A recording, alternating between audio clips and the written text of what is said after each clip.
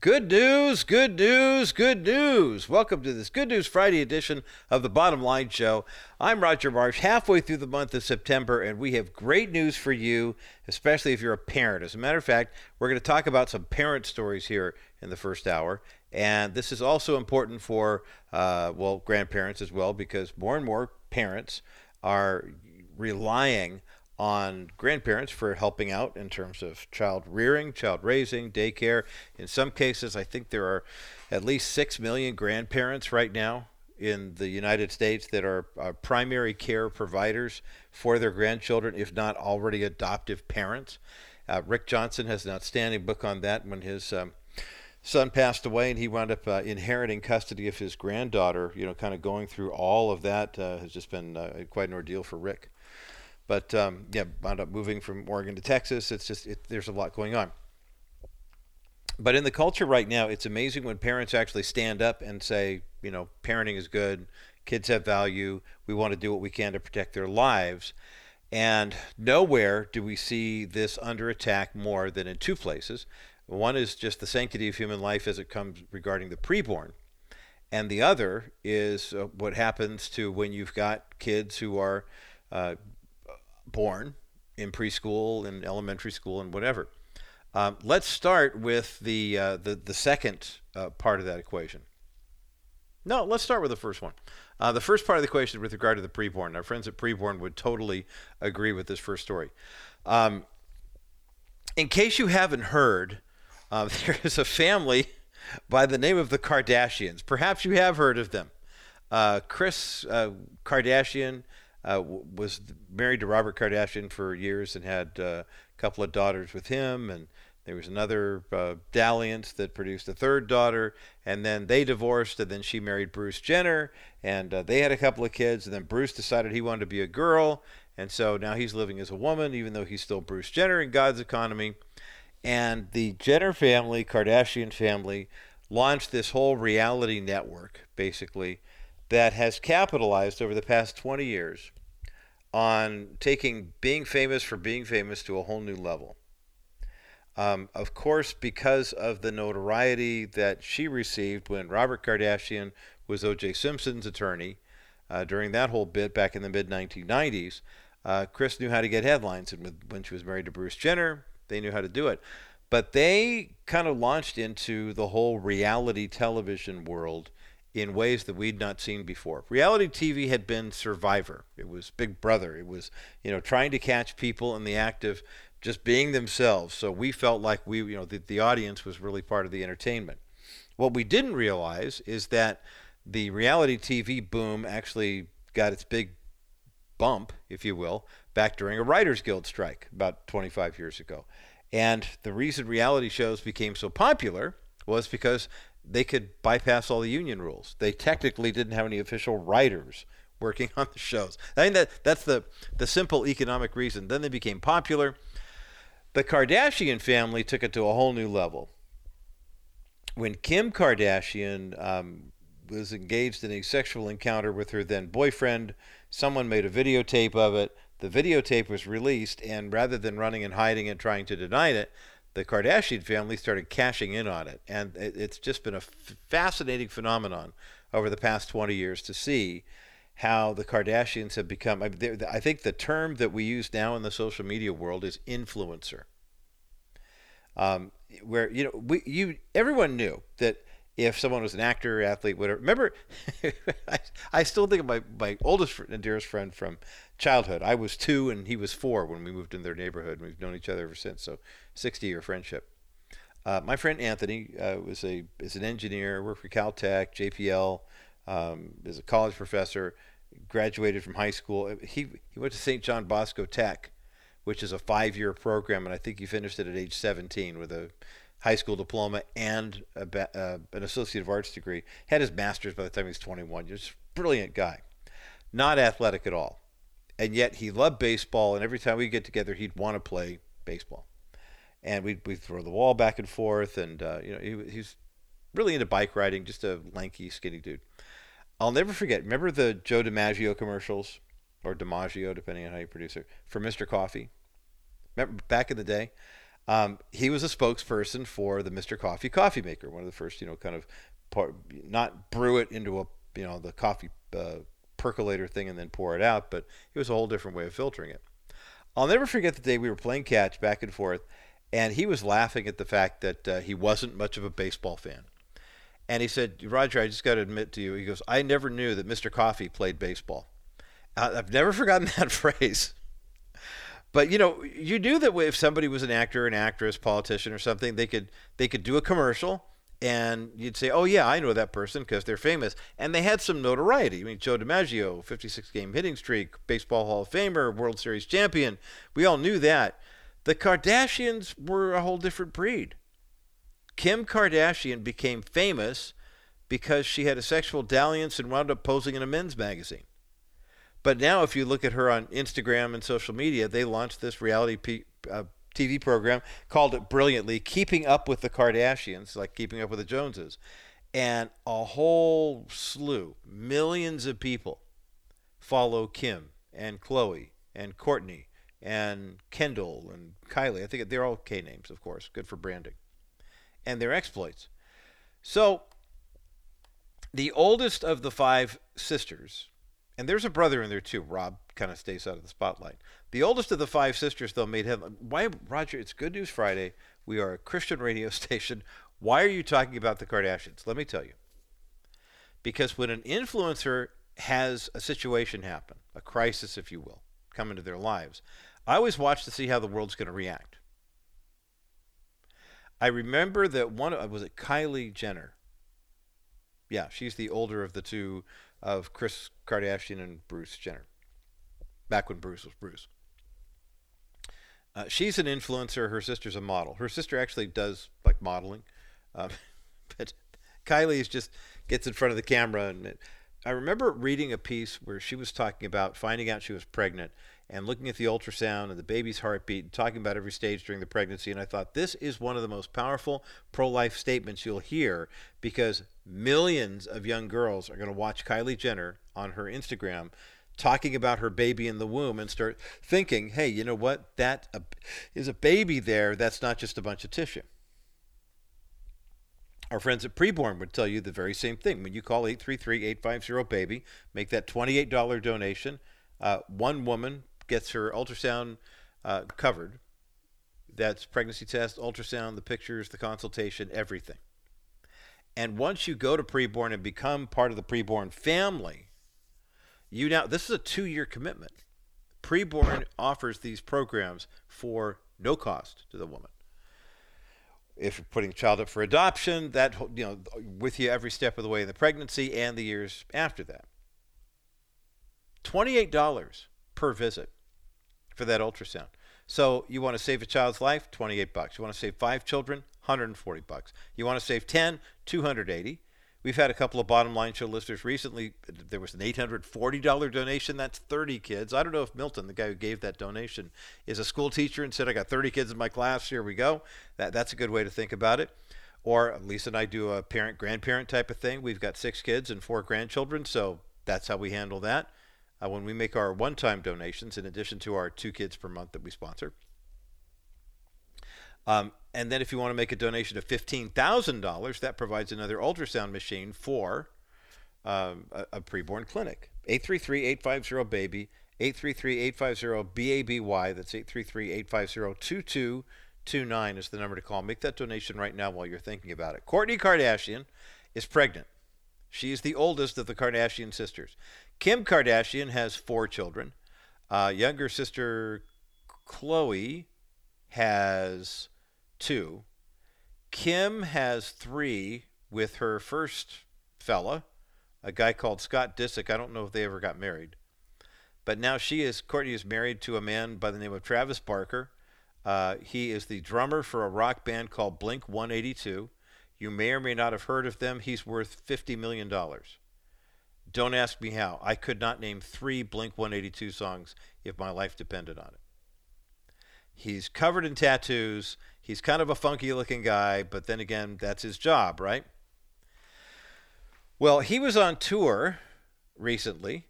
Yeah, they were in Glasgow. They were in Belfast. They were supposed to be in Dublin.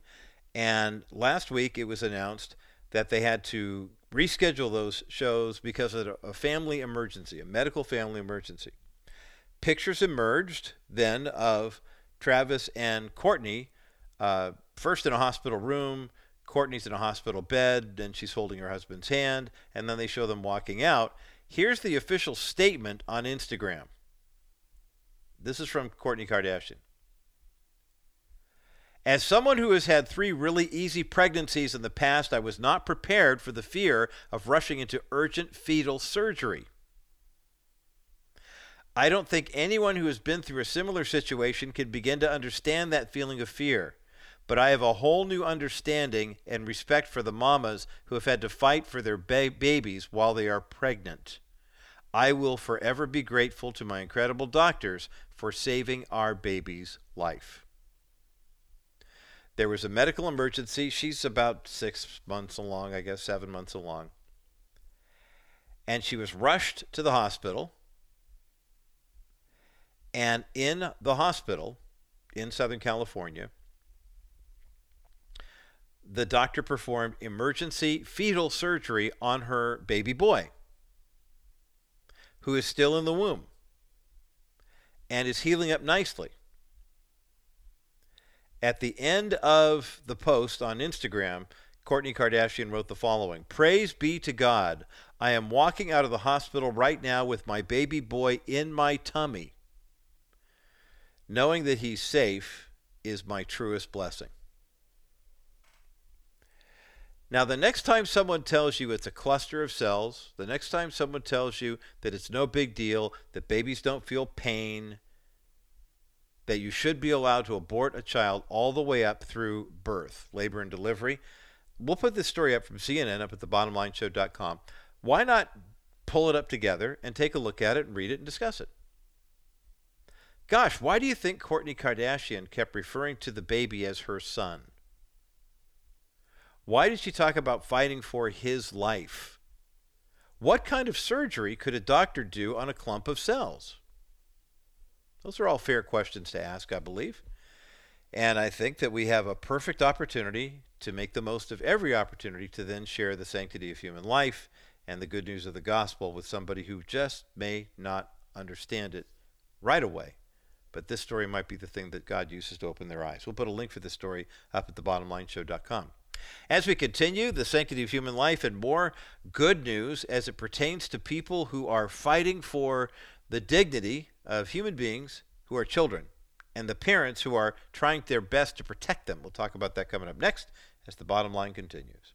You can protect against market volatility without investing all your money into bonds. Wilson Financial has simply better alternatives. The last 12 months, there has been almost $1.7 trillion invested in investment-grade bonds. This move to safety locks up money for a long time of guaranteed low returns. Why? Market volatility. Well, my comment is, why go with low earnings for a long time when you can get great earnings with a solid real estate-backed investment paying you 6% over the next 3 years? After 3 years, you can invest in another option, or you can do what most of our investors do and reinvest in another one of our new exclusive 6% accounts. This strategy gives you the best of both options without settling for many years of low returns. Our 3D Money 6% account pays you great interest while you're not subjecting yourself to market volatility. Call 800-696-9970, 800-696-9970, or visit kbrightradio.com/Wilson Financial and ask about Dennis Wilson's exclusive real estate-backed 6% investment account. Wilson Financial Services, for simply better alternatives. Welcome back to this Good News Friday edition of the Bottom Line Show. I'm Roger Martian, and we're so grateful for the good news out of the hospital in Los Angeles, where Kourtney Kardashian and her husband Travis Barker have now left safely with their preborn child in tow. Their son needed emergency surgery, and the doctor was able to perform the surgery in utero, as it were. And it's just another example of the people that say, we got to have abortion, to keep it legal. What happens if the baby's life's at risk or the mother's life? What are we going to do about that? We just have to abort the child. And here was a doctor who said, we don't have to abort the child. We can actually perform surgery on the child in the womb to correct a life-threatening problem. But don't just take my word for it. Listen to Kourtney Kardashian tell you, because she's the one with the story. It's amazing how many surgeries are beneficial for children, especially in the womb in this case here. And there are other surgeries that are not beneficial. I'm talking about transgender, gender reassignment surgeries and things like that for 8 and 9 and 10 and 12-year-olds. Absolutely not. It's a whole different conversation when someone hits their adult years, goes through years of counseling, and I still don't think they should be changing genders, but I really hate the fact, and it's nice to see people in the LGBT community standing up against this too, that children should be subjected to this type of teaching. Orange Unified School District holds a very special place in the Marsh family because my mom taught in Orange Unified for 26 years. She taught at Handy Elementary School. She was Mrs. Marsh in room 12, taught first grade for 25 years, and 1 year she taught a K through and first grade combination class. Orange Unified School District voted last week to do something that has been called controversial. It's something that the LGBTQ community is saying it's going to be harmful to kids. And basically all it is a parental notification bill. And it's interesting to me how the left has adopted this language of hate and violence and vitriol and angry rhetoric simply because a culture of people are saying, hey, here's the deal. When we're born, we're not assigned to gender. Your body comes out looking a certain way. Your DNA tells you if you're male or female, the way God created you. The transgender argument is predicated on the fact that gender is fluid. It's fluid until you say it stops, right? I like the Joe Rogan mentality that says, okay, well, if you are a boy and you say there's a woman trapped inside your body, I am all in favor of letting that woman out. But why do you need to add all these things? And why do you need to subtract all these things? And why do we need to create this different life? I mean, I'll tell you, having met a few people who have undergone that type of transference, basically the women look like guys, but they're still women. They look like women trying to look like guys, and the guys look like guys trying to look like women. But the idea that someone at 7, 8, 9 years of age needs to undergo hormone replacement therapy and surgery and things of that nature, no, it's not right.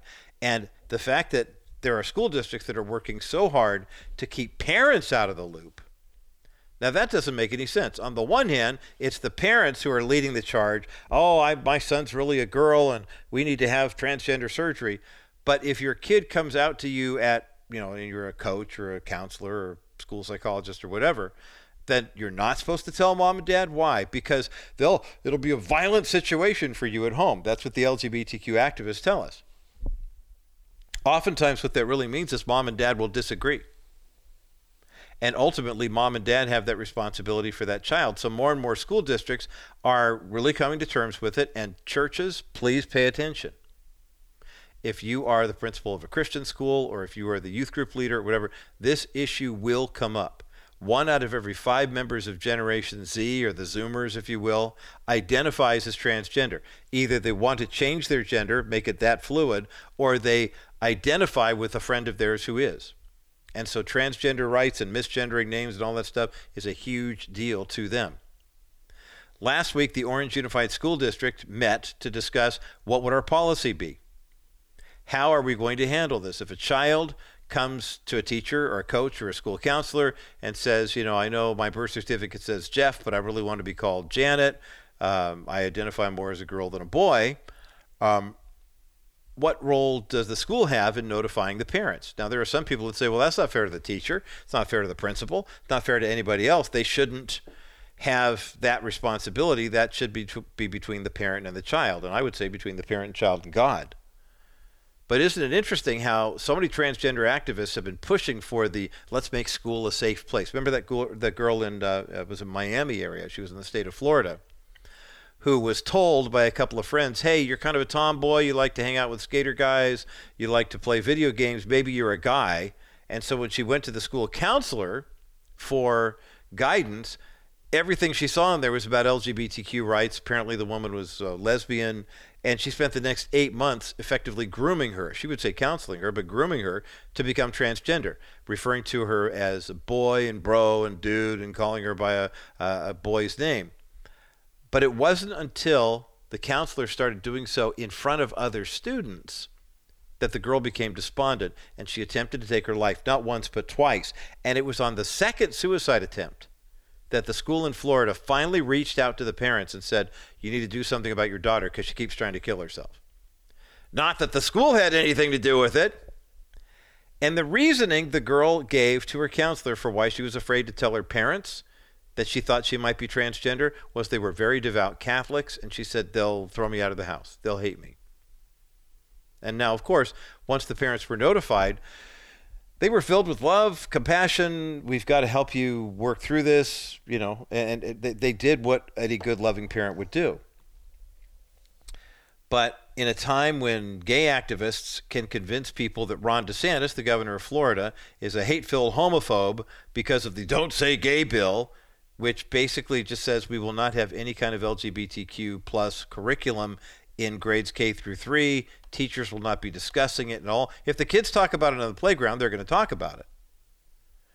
But the idea that you're trying, again, it's all safety, safety, safety. Well, Orange Unified had a rather heated meeting. There were folks on both sides of the aisle arguing back and forth. And in the end, they voted to adopt a policy that would require school staff to notify parents if a child starts to identify as transgender or gender nonconforming, and the teacher sees it and their request is made, call me they or, whatever, the teachers now have to take action. What does that mean? And why am I reporting this to you on a Good News Friday segment? Well, I think it's good news the way it's written. We'll talk about that coming up next as the bottom line continues. Stephanie Cover of Cover Law fights for your rights inside and outside the courtroom. As an experienced trial attorney, Stephanie knows that litigating inside a courtroom often costs you more in terms of money, stress, and time. That's why, for the client's sake, she will work hard to settle without the need for a costly trial. Stephanie consistently led her firm in settled cases each month. Because Stephanie worked for insurance companies for decades, she knows how to talk to them. Her knowledge of the insurance process means she's highly qualified and even enjoys talking to insurance adjusters and attorneys on your behalf. Stephanie challenges them with tough questions and holds them accountable for your benefit. When you're in an accident, you want an attorney that will protect your rights and get you the settlement you deserve.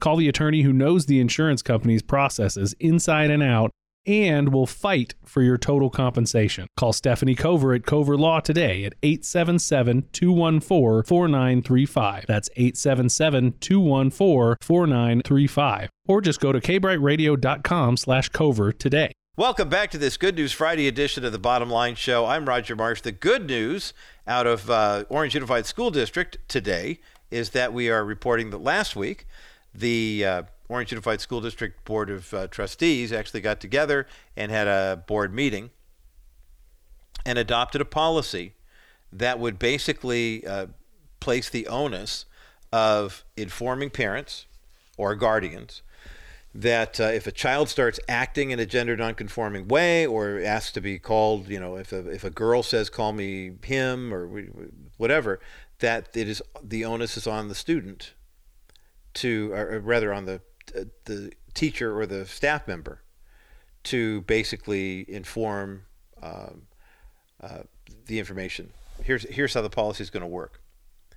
The policy currently, as written, requires that if a student under the age of 12 wants to identify a gender identity different than the one specified on their birth certificate, that student would be sent to the school counselor or psychologist for an evaluation.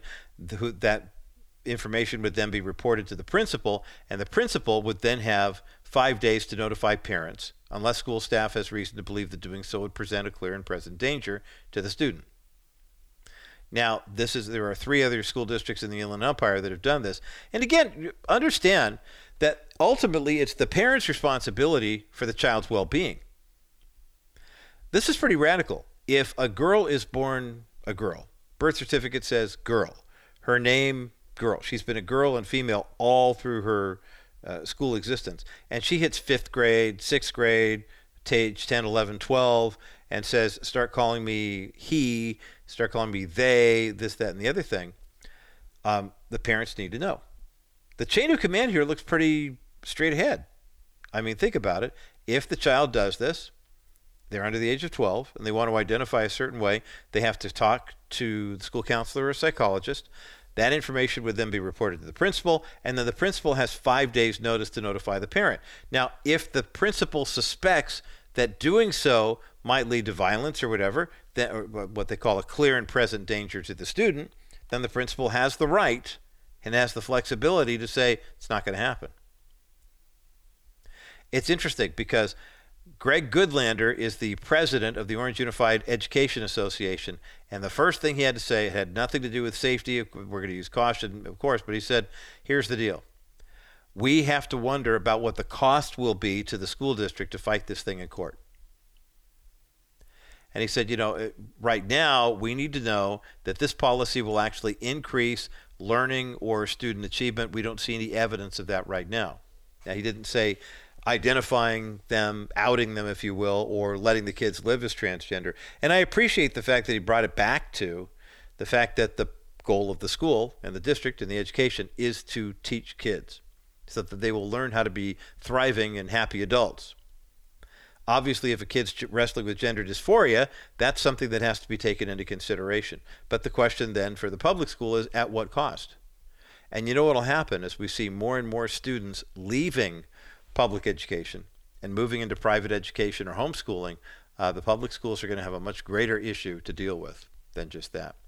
We'll put this article up at thebottomlineshow.com. I say kudos to Orange Unified for taking a stand, at least, that says we want to make sure the kids are protected and that their parents are informed. On the other side of this break, it's no secret that mom puts in a lot of time working with kids. And dad kind of sits on the sidelines sometimes as like backup mom, doing whatever he can to kind of figure out what to do. If you're a dad or if you're a grandfather who's looking for some wonderful fun night activities to do with your kids or your grandkids, Jay and Laura Laffoon have the book for you. It's called Ultimate Dad Night, 75 Amazing Activities for Dads and Kids. We have a link for the book up at thebottomlineshow.com. On the other side of this break, Jay and Laura and I will talk about this fantastic opportunity. It's coming up next as The Bottom Line continues. One of the more challenging roles to play in the culture right now is that of a dad. Dads have a huge responsibility that they play in the lives of their kids, and grandpas are stepping up and filling in some of these gaps as well.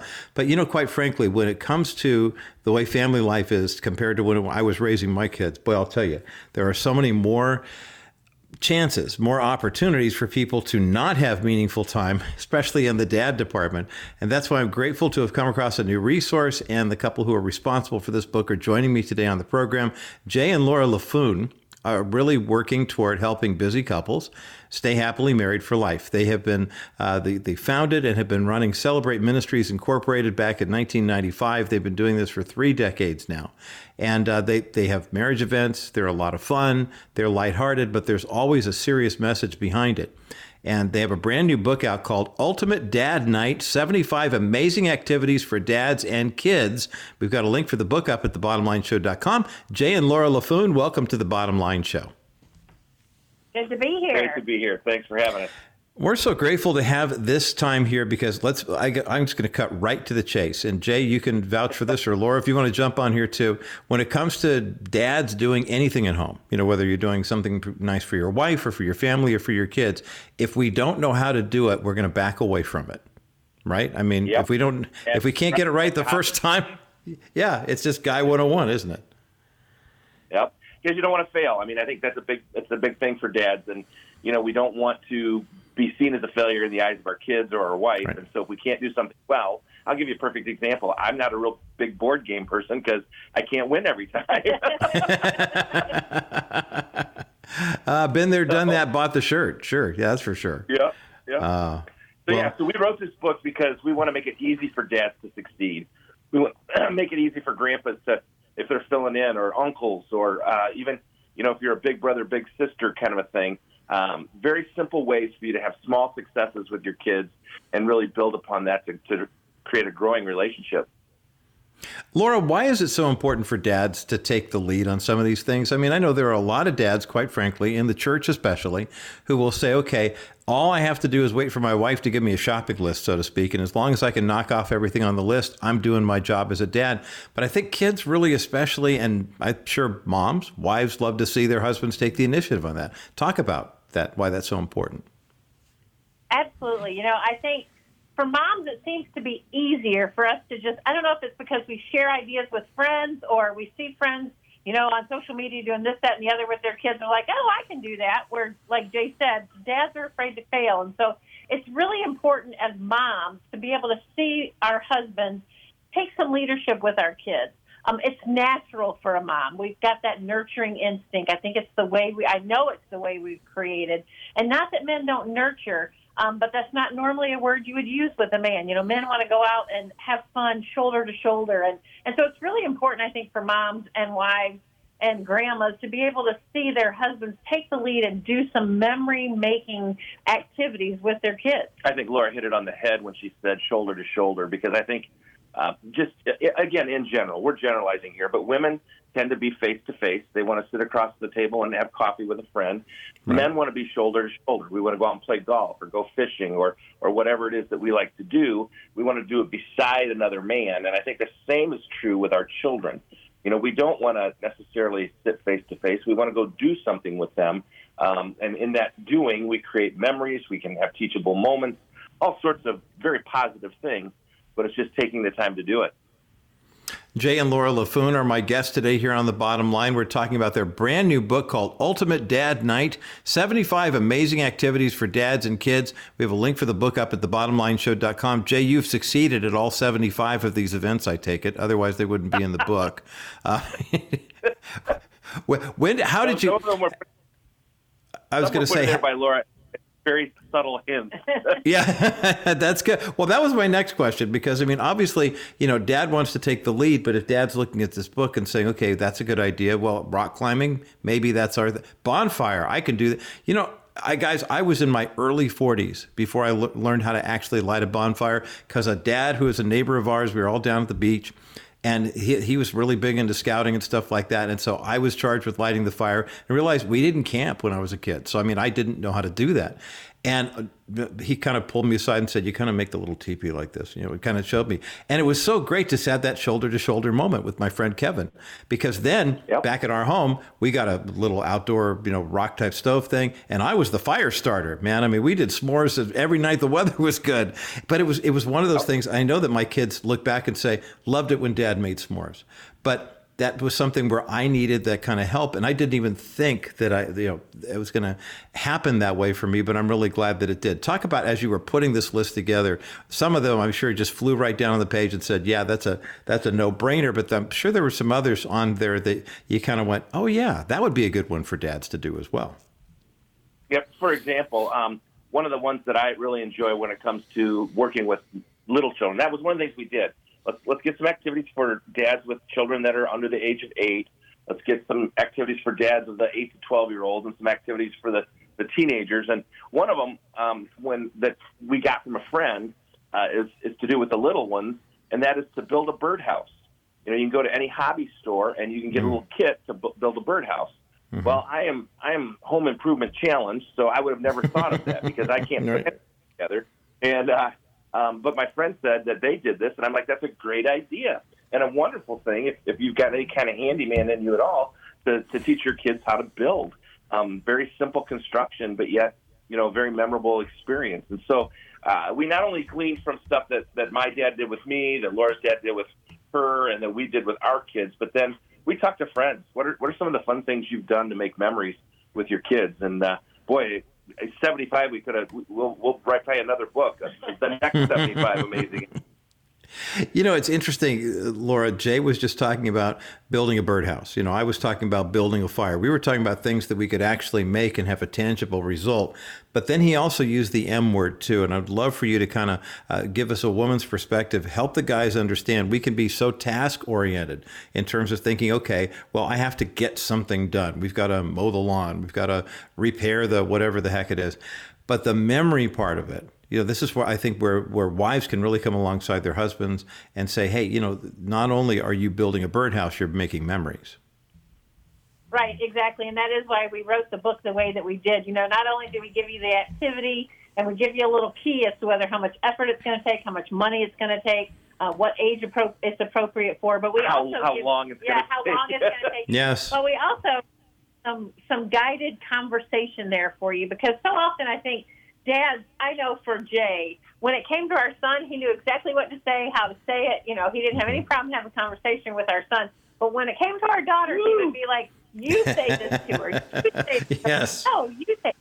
There's just this fear of saying the wrong thing. And so we really did put some guided conversation starters and questions in the book with each activity. And we also did some devotional type thought that you could, you know, do with your kids. We had one of our friends who took his girls out and they laid on a blanket under the stars and they talked about how close God is and how amazing God is that he creates the stars in the sky. And so just little things that allow you, it's not mind-blowing conversation, it's not difficult, deep conversation, although it could get that way, but really trying to guide the dads and the granddads and the uncles to just, it's not rocket science. It's really just asking the right questions and your kids will talk. They're just looking for you to engage in the conversation. And, you know, for those of us north of 50, you begin to realize that there's going to come a time when you don't need another car. You don't need another driver, although I might, you know, if the driver will get me 10 more yards, I might go for that. But it is your memories that you'll hold and you'll cherish and you'll remember and will have meaning in your life. Yes, that's great counsel and encouraging counsel as well from Jay and Laura Laffoon. Today here on the Bottom Line Show, we're talking about their most recent book. It's called Ultimate Dad Night, 75 Amazing Activities for Dads and Kids. We have a link for the book up at thebottomlineshow.com. More of this conversation in just a moment as the Bottom Line continues. Jay and Laura Laffoon are my guests today here on The Bottom Line. I'm Roger Marsh. Jay and Laura founded Celebrate Ministries about 30 years ago to basically fulfill a passion that they had to help couples.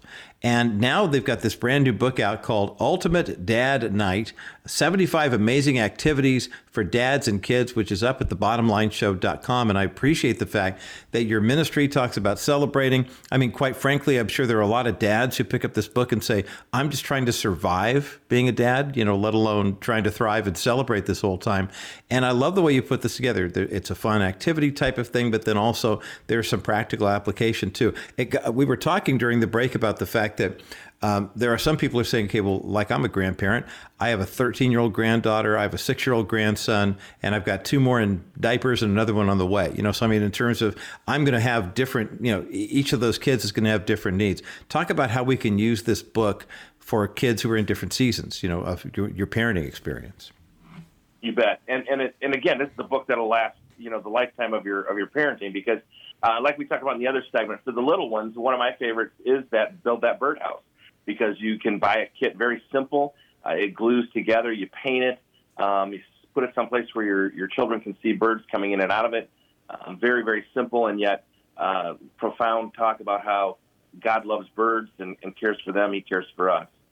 My favorite one for the middle kind of age kids, the 8 to 12-year-olds, is to pull stuff out of your shed, pull stuff out of your garage, and set up a ninja course in your a ninja course in your backyard.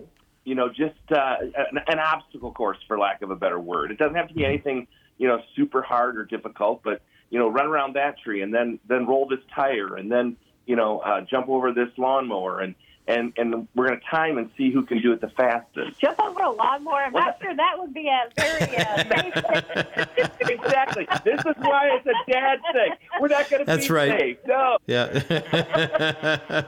and speaking of not safe, my absolute favorite one is probably only do it with teenagers, but a growing activity that's just sweeping the nation is axe throwing. And there are, think of it like a bowling alley. There are axe throwing alleys popping up all over the country. Wow. Big cities, small towns, and you have your own little lane, and they teach you how to safely throw an axe. And then they have all these games of basically target practice with an axe. And you want to talk about, you know, kids rolling their eyes. We're going to go do something with Dad, but then he takes them to axe throwing. Who's going to roll their eyes then? They're also quite so. Maybe dangerous sounding for moms to give dads. Men love danger. You know, especially if you're a granddad or an older father, and you're like, I don't know what to do with my 7 or 8 year old or my 3-year-old. We have a 3-year-old granddaughter and a 1-year-old granddaughter, and one of the things they love to do at this age is just get out the sidewalk chalk. You know, Yeah. and if Dad or just get down on the ground with them and draw on the patio or the driveway, and you can talk about how different God created us, or why do you like that color? You know, God created you to like that color. Little simple things that you can do, you know, and then with the middle-aged ones that are easier, safer, I'll say, you know, just the ice cream sundae bar or the waffle bar. You know, again, easy stuff that's not going to take a lot of effort, but that will create some of those lasting. And what dad doesn't want to do an ice cream bar, you know? Yeah. We're going to get out all the fixings and make our own ice cream sundaes. I love it. That sounds good. Jay and Laura Laffoon are my guests today here on The Bottom Line, and their book is called Ultimate Dad Night, 75 Amazing Activities for Dads and Kids. We have a link for the book up at thebottomlineshow.com. I'll ask this next question to both of you. Either, you know, feel free to answer or jump on top of this and talk over each other if you want to, because, you know, in the give and take, the ebb and flow of everyday life, these activities are great. The bonding is great, you know, getting dad involved in this too. But I want you to talk about the importance of dad stepping up, because we're living in a culture right now that, I mean, for lack of a better phrase, is just losing its mind. You know, when it comes to things that we grew up in a culture in America where, you know, gender roles were defined, marriage was defined, people had a reverence for God. And we've got, you know, younger kids coming up now in a time where nothing, it's all up for grabs, and basically the weight of the world is on their shoulders. Jay, talk about how this book, which is, you call it a field guide for dads. I mean, it's a, you know, pocket-sized thing that'll fit, is really critical, especially when dad can help set the tone and give the kids some clarity and some assurance that the world isn't as crazy as it seems right now. I think what dad's biggest role is to model healthy living. If we can do that for our children, if we can just show them by the way we live that we're healthy, that we have relationships, we have a community, we have these things because they're important in our life. One of the biggest things a dad can do is put his phone down and put it in another room. Mm-hmm. You know, when you've got your phone on you, there are 4 billion people in the world that can contact you. Trust me, I just got a call from Poland this morning. But when you put that phone down, you know what you're saying to your child? No one's more important right now than you. Yeah. And that's powerful. You know, it just is so powerful to model that. And that's really sometimes all we can do is model these healthy lifestyles, healthy choices for our kids, and just pray they catch. And I think it's also important for, at least it was for me, to know, you know, when you're trying to talk to your children about God, being God the Father, if they don't have a father that has stepped up and shown them this healthy living and modeled for them what it is to have a relationship with God, then they don't understand that God wants to have a relationship with them. You know, when you say God the Father, they need to have a father that they can understand that concept of father. And so that's why I think it's really important that dads really step up and take the lead and spend some time with their kids so that their children can understand what that God the Father actually means. I think also often as dads, we want to do the remarkable. We want to do the big thing. We're going to take the family on a cruise, or we're going to go to Disney World. And those things are great. Don't get me wrong. Those things are wonderful. But it's what you do on a daily basis that will have the most impact on your kids. It's how you model your relationship with your wife. It's how you model your relationship with your neighbors.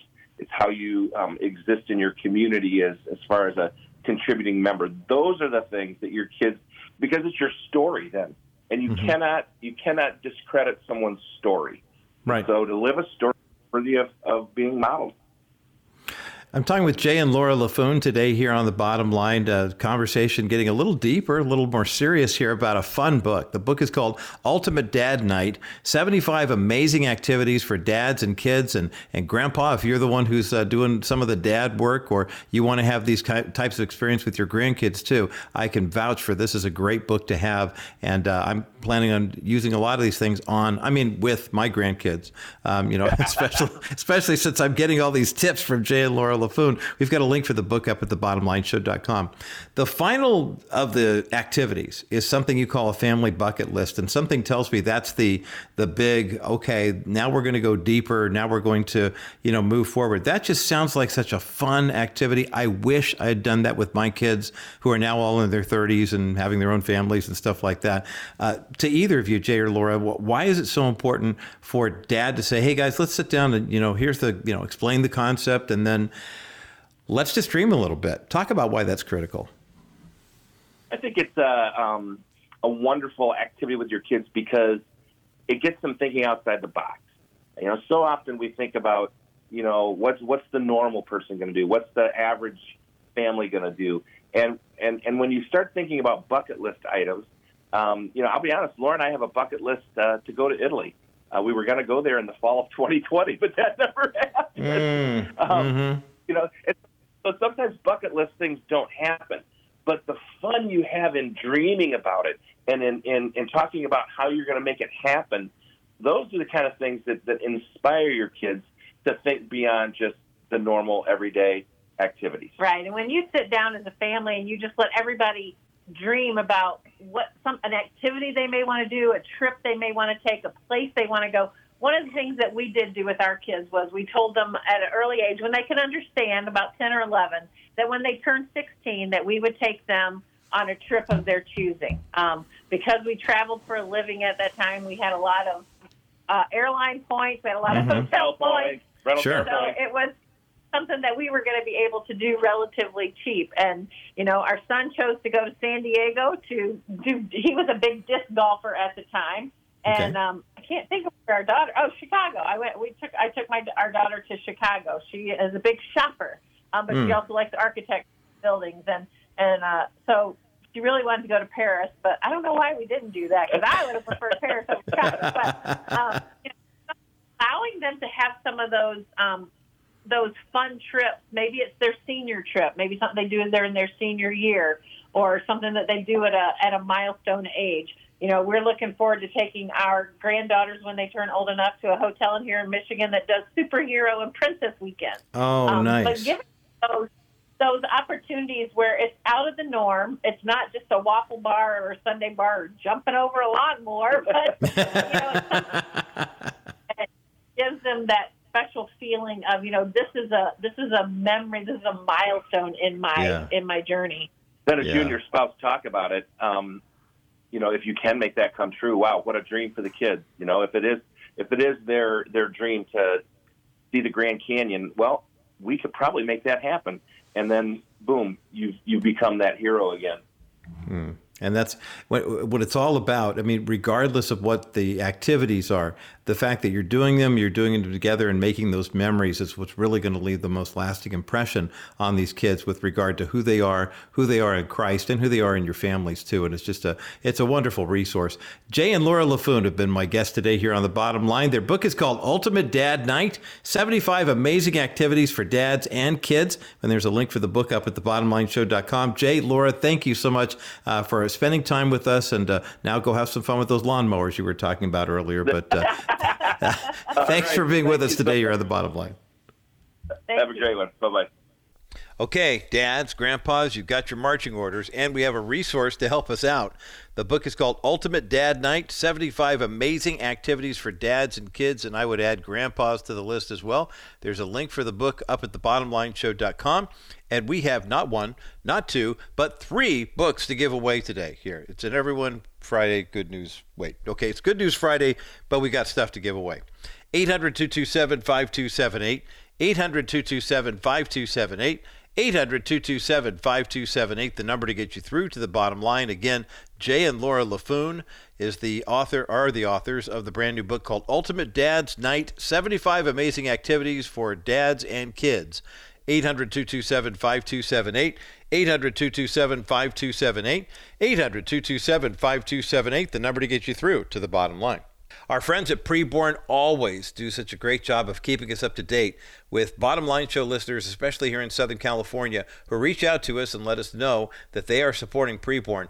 Milton in Lake Elsinore reached out over Labor Day weekend and made a gift of $840, a one-time donation to support ultrasounds and the making them available to women all throughout the Southland through preborn. If you're wondering why $840, it costs $28 to provide an ultrasound.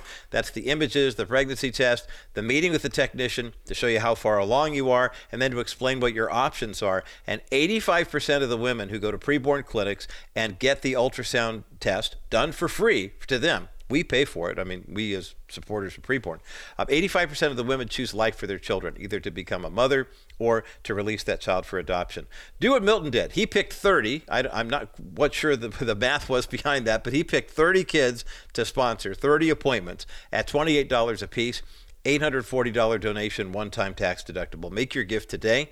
833-850-BABY, 833-850-2229, or go online to kbrightradio.com. You'll see a picture of a couple of cute newborn twins. Click that banner. Make your donation today.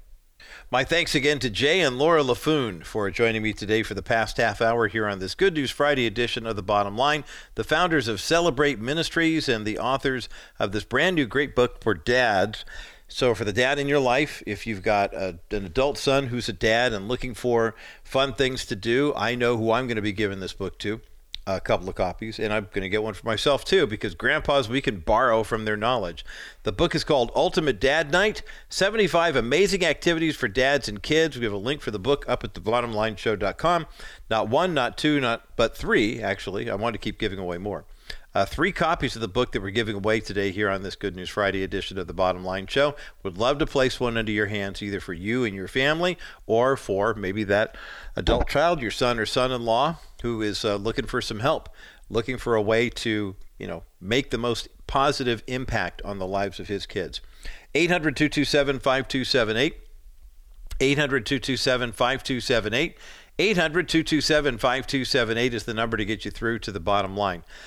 This is something, I mentioned this earlier with Jay and Laura, and I wanted to reiterate it here at the close of this half hour, and that is the fact that there are a lot of dads who are doing a great job. Dads in these generations are way more involved, it seems, than dads were in previous generations, because the dad of previous generations was a lead by example. Do as I say, not as I do necessarily, but you knew that what your dad was doing at the home was worth it. A father who had a job, who went to work every day, who provided for the family, who didn't necessarily shower mom with affection and kisses and wonderful words, but was basically reliable and dependable. And for some dads, that was all they could do if they didn't have a good example at home. Growing up, I know my dad did a tremendous job, considering his dad didn't give him much to work with, and it was my job to build upon that. But in the culture we're living in right now, dads really need our support. They need our prayers. And the reason they do is because masculinity has been deemed toxic by the woke component of our current culture. Biblical masculinity is life-giving. It's life-affirming. It's part of the glue that holds the backbone of society to get together. But you find a lot of people who have one thing in common, and that's on the left. Well, they have 2 things in common. Number one, they've been hurt badly in areas that God never intended for them to be hurt. And 2, the way that they're healing their wounds is by getting together with other people who got hurt and creating their own little kind of wine fest, if you will. A book like Ultimate Dad's Night is a good step in the right direction, because masculinity, fatherhood, all very important aspects of what makes a healthy society. That is good news, and that's the bottom line.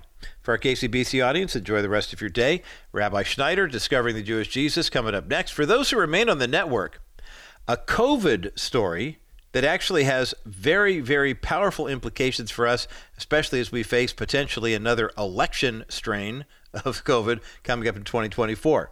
The details coming up next as the bottom line continues. Good news, good news, good news. Welcome to this Good News Friday edition of the Bottom Line Show. I'm Roger Marsh, and welcome back to the people who've been listening for the past hour. Of course, the Bottom Line Show runs every weekday from 3 to 4:30 p.m. Pacific Time, 4 to 5:30 p.m. Mountain Time. And, of course, on demand, if you go to thebottomlineshow.com or Apple Podcasts, Stitcher, TuneIn, any of the places where you can find us.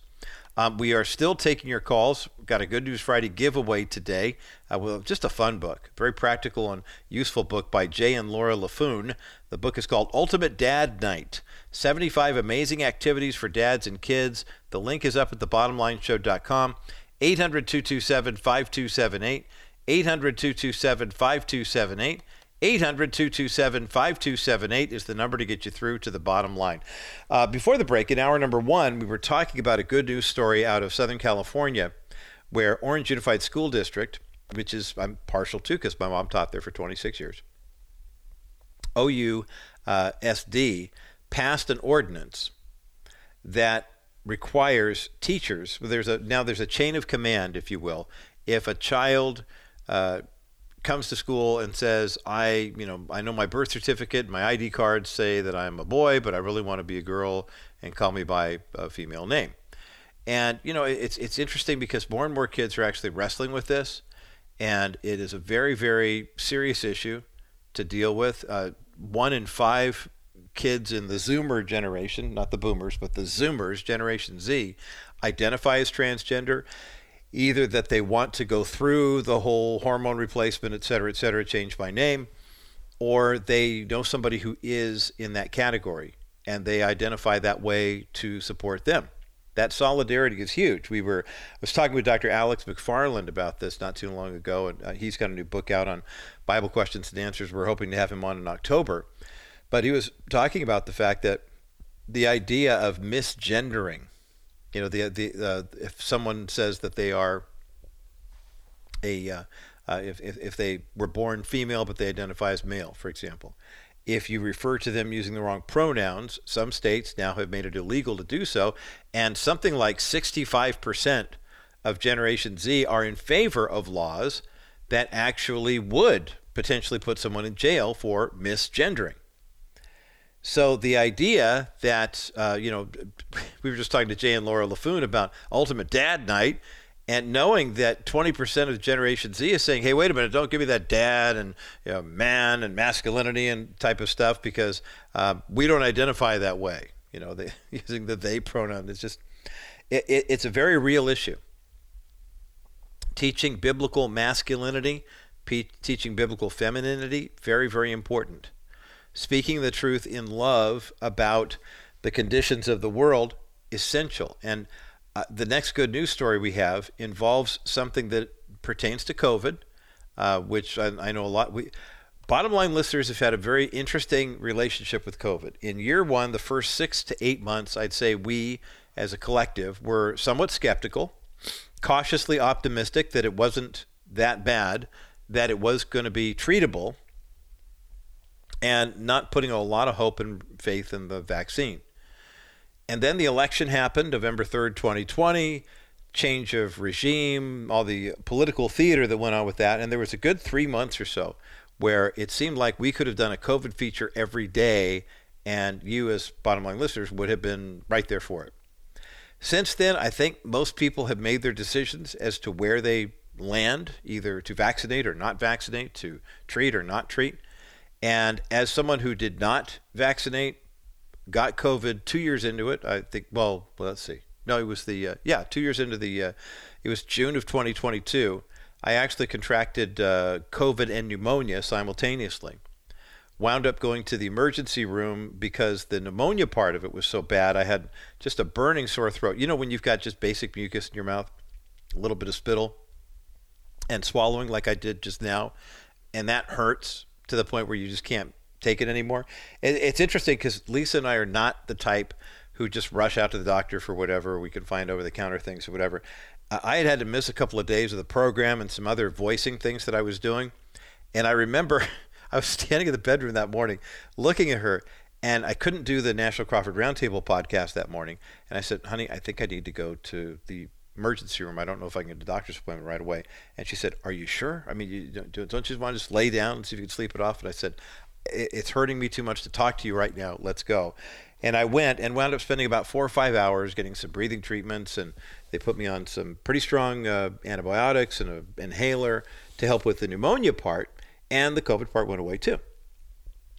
But I'm very grateful because of my heart condition that I didn't try an experimental vaccine that may or may not have helped. And now as we see more and more of the stories that are coming out with regarding people who got the COVID-19 vaccine and just some of the misinformation that was used to coerce people into doing something. I've long maintained, if that was your position and you felt good about your decision, I'm certainly not going to say no. I mean, people get flu shots every year. I don't. I've only had them twice in my life, and both times I got the flu really bad. So, I mean, I'm not a flu shot person, but I certainly don't begrudge people getting a flu shot. Pneumonia vaccine was something I'd never heard of before until I had my open heart surgery, and they told me I couldn't get out of the hospital without getting a pneumonia shot. So I got it, and I got the shot. I didn't get pneumonia. And people are getting RSV vaccinations. People get HPV vaccinations, and I don't agree with those at all. There's no medical proof that I have seen that the vaccine for HPV actually stops. It's a virus. It doesn't necessarily stop it. The idea was, we could stop the spread of STDs.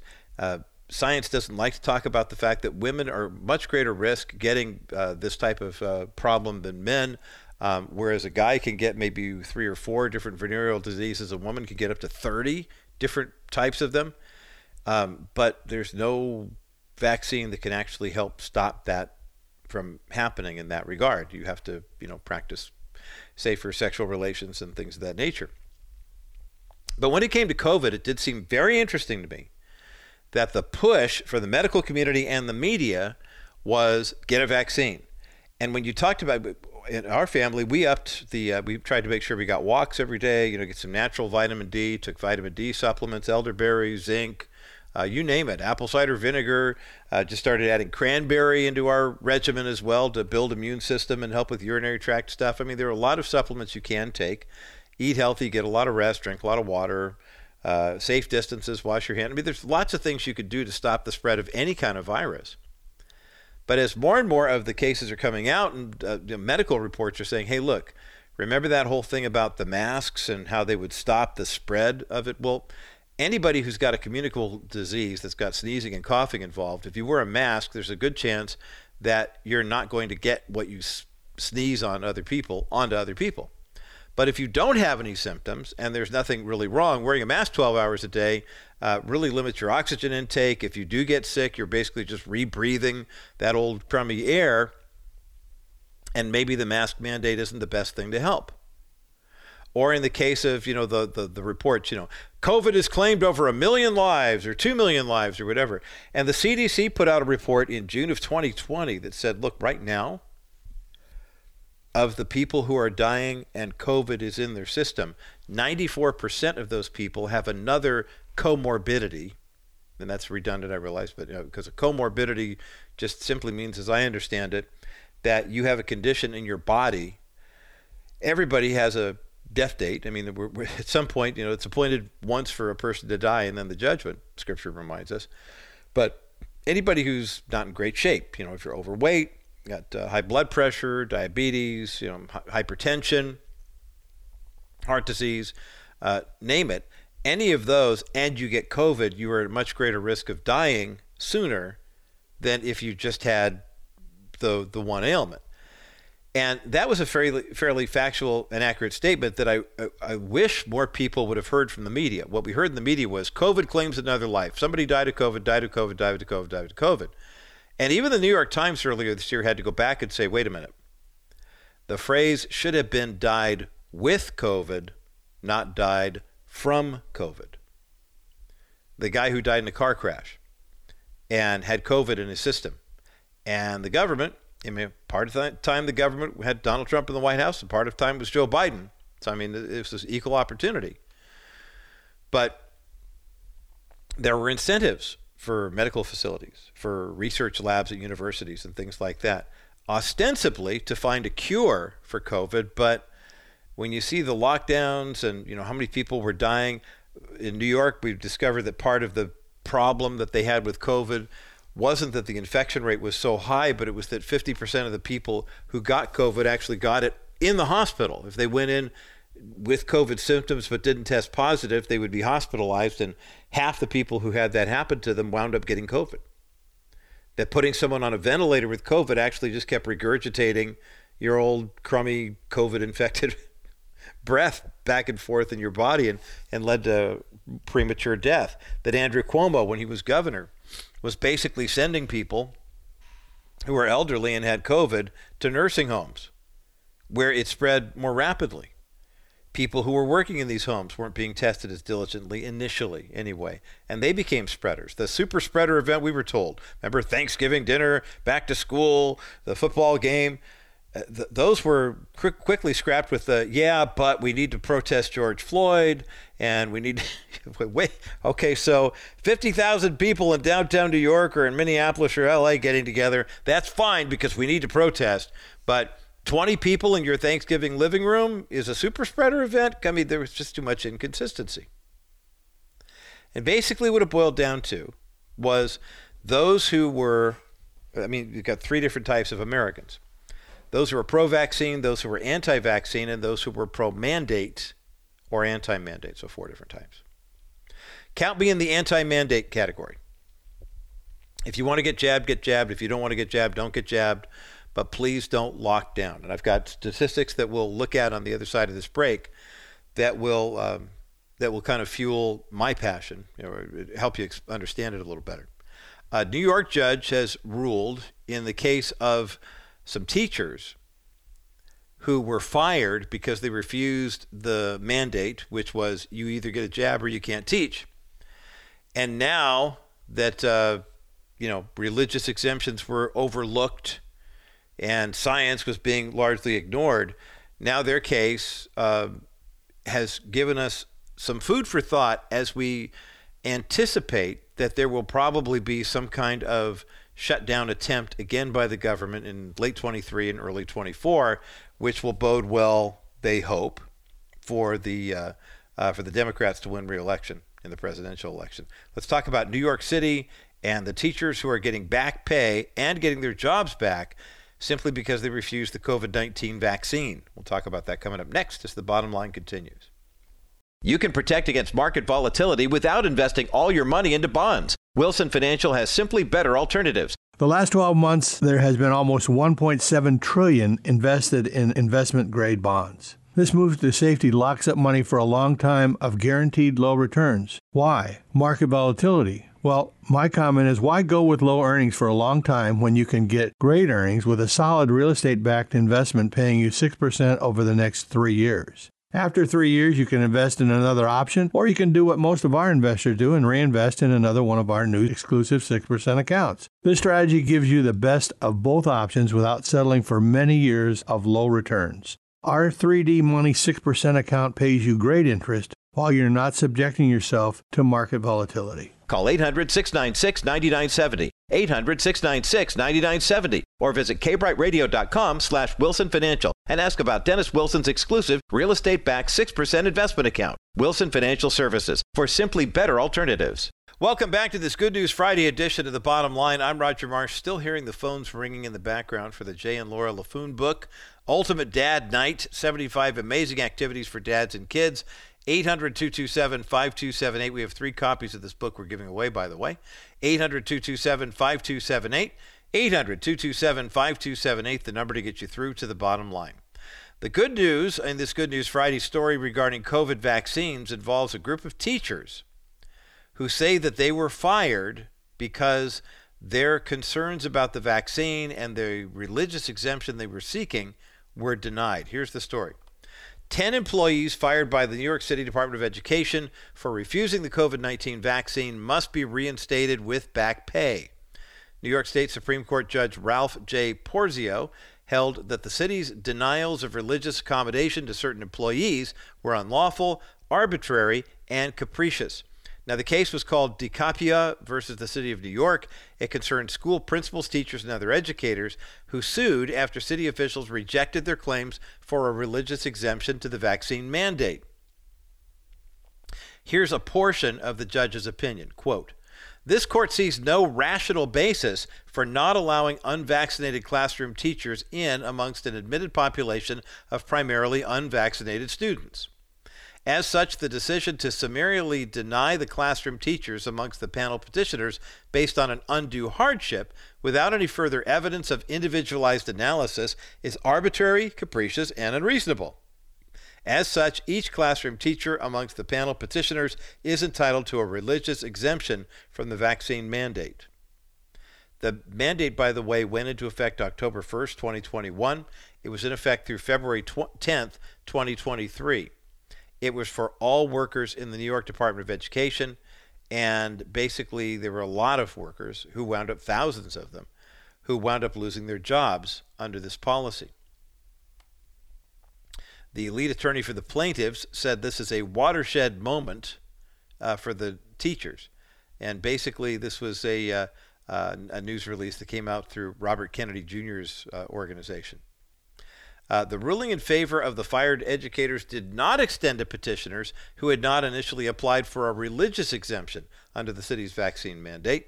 The court agreed that the employees were not required to submit applications through the prior unlawful process, but they still declined to award relief to these plaintiffs on the grounds that there were contested issues of fact as to whether or not they submitted applications under the new process.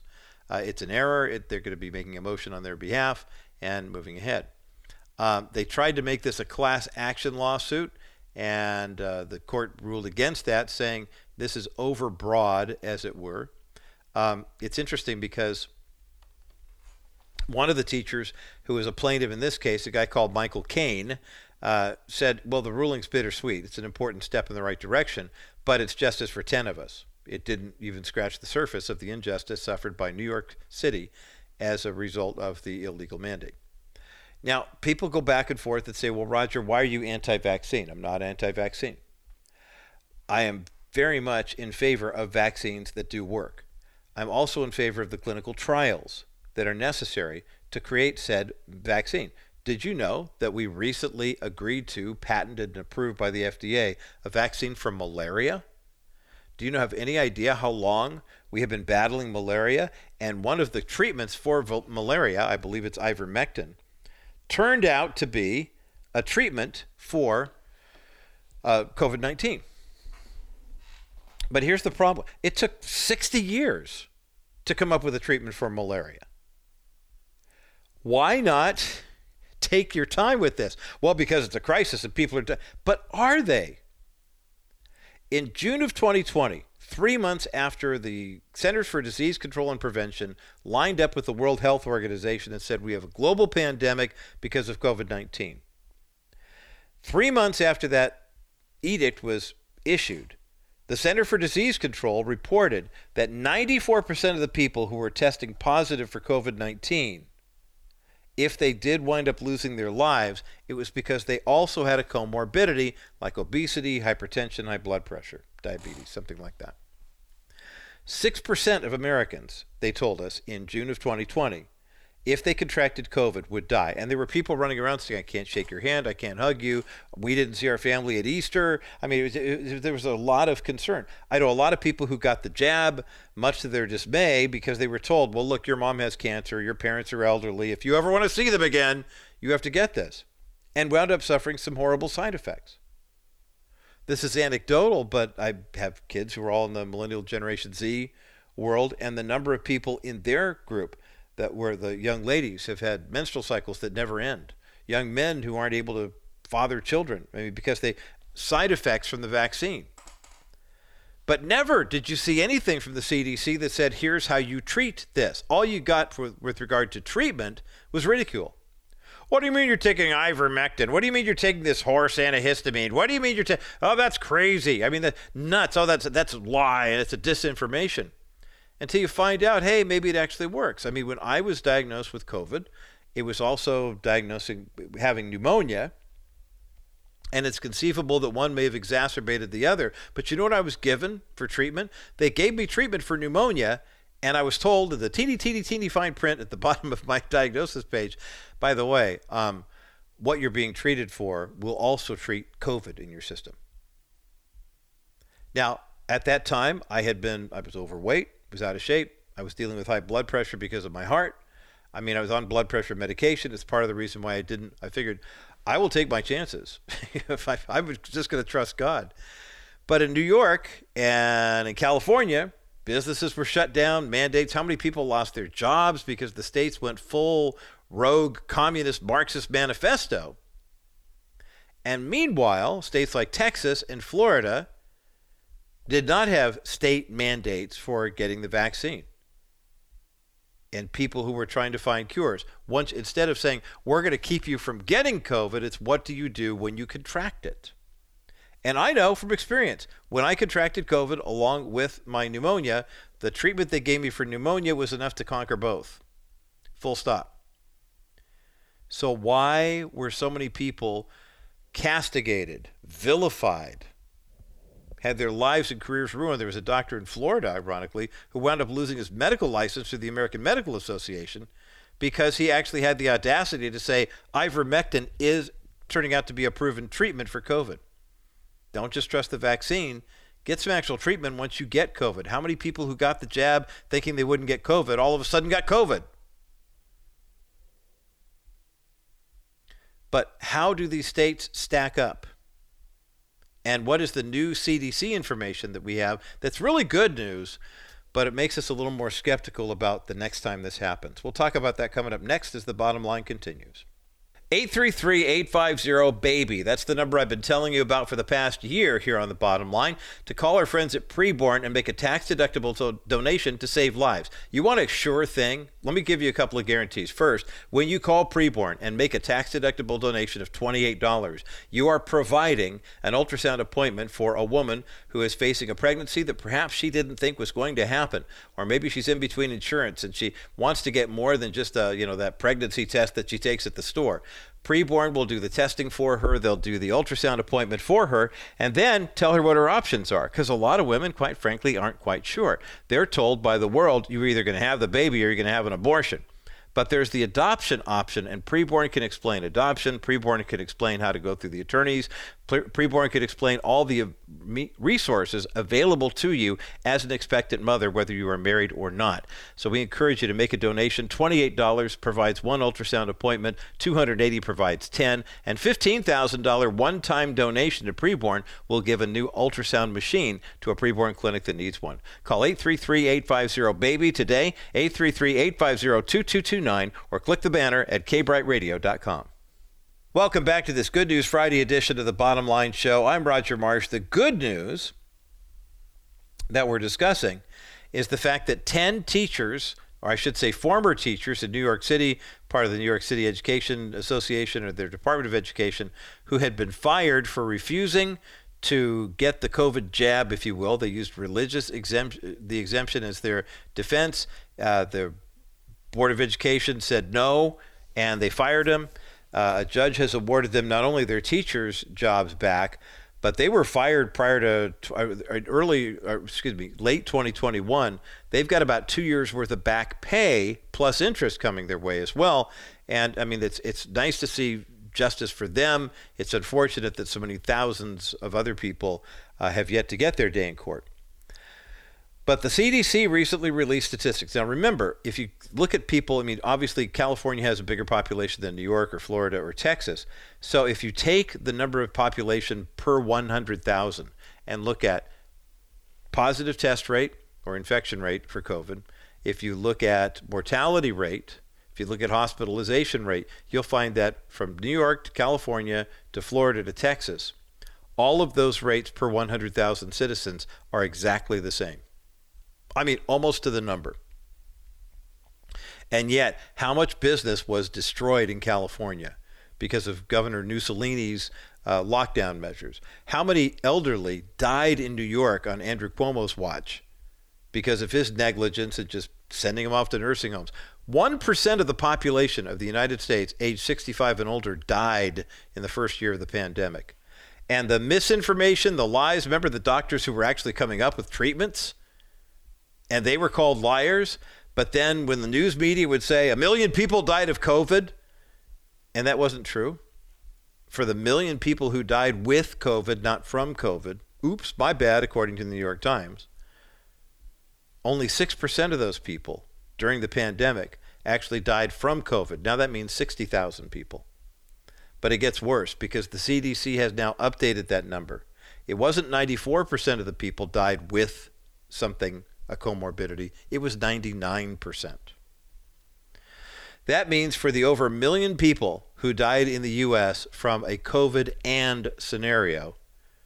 10,000 people died from COVID, and everybody else died from a comorbidity, and COVID exacerbated it. That's a huge distinction to make.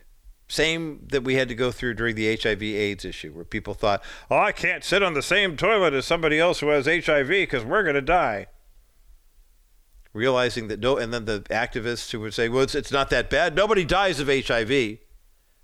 Well, you don't die of HIV. You die because the acquired immune deficiency syndrome that you have in your body, AIDS, makes it impossible for you to fight off infection.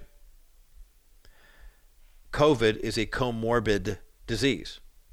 If you are severely overweight, have difficulty breathing, and COVID gets into your lungs, then the COVID will make it even more difficult for you to breathe, and you have a greater chance of dying than not. Lying about the data is just a huge breach of trust with the legacy media and the United States, the world population. But beyond that, too, the fact that the CDC and other medical organizations lied about hand sanitizers, distancing, masks, touching things, and let's not forget, too, treatments. Only now are we beginning to see the same people who made the vaccine saying, oh, by the way, we have a pill, we have a shot. If you get COVID, you can get our treatment. Mark my words, you will see another pandemic in 2024 if the Democrats think that they need one to try to hold the White House. But the good news of the gospel is the truth is available to all of us, and we can meditate on it. We don't have to gloat with it. We can celebrate it, but we can share it with people too. Not because we need to be right and to win the argument, but because it's the right thing to do. The truth will set you free. That is good news, and that's the bottom line.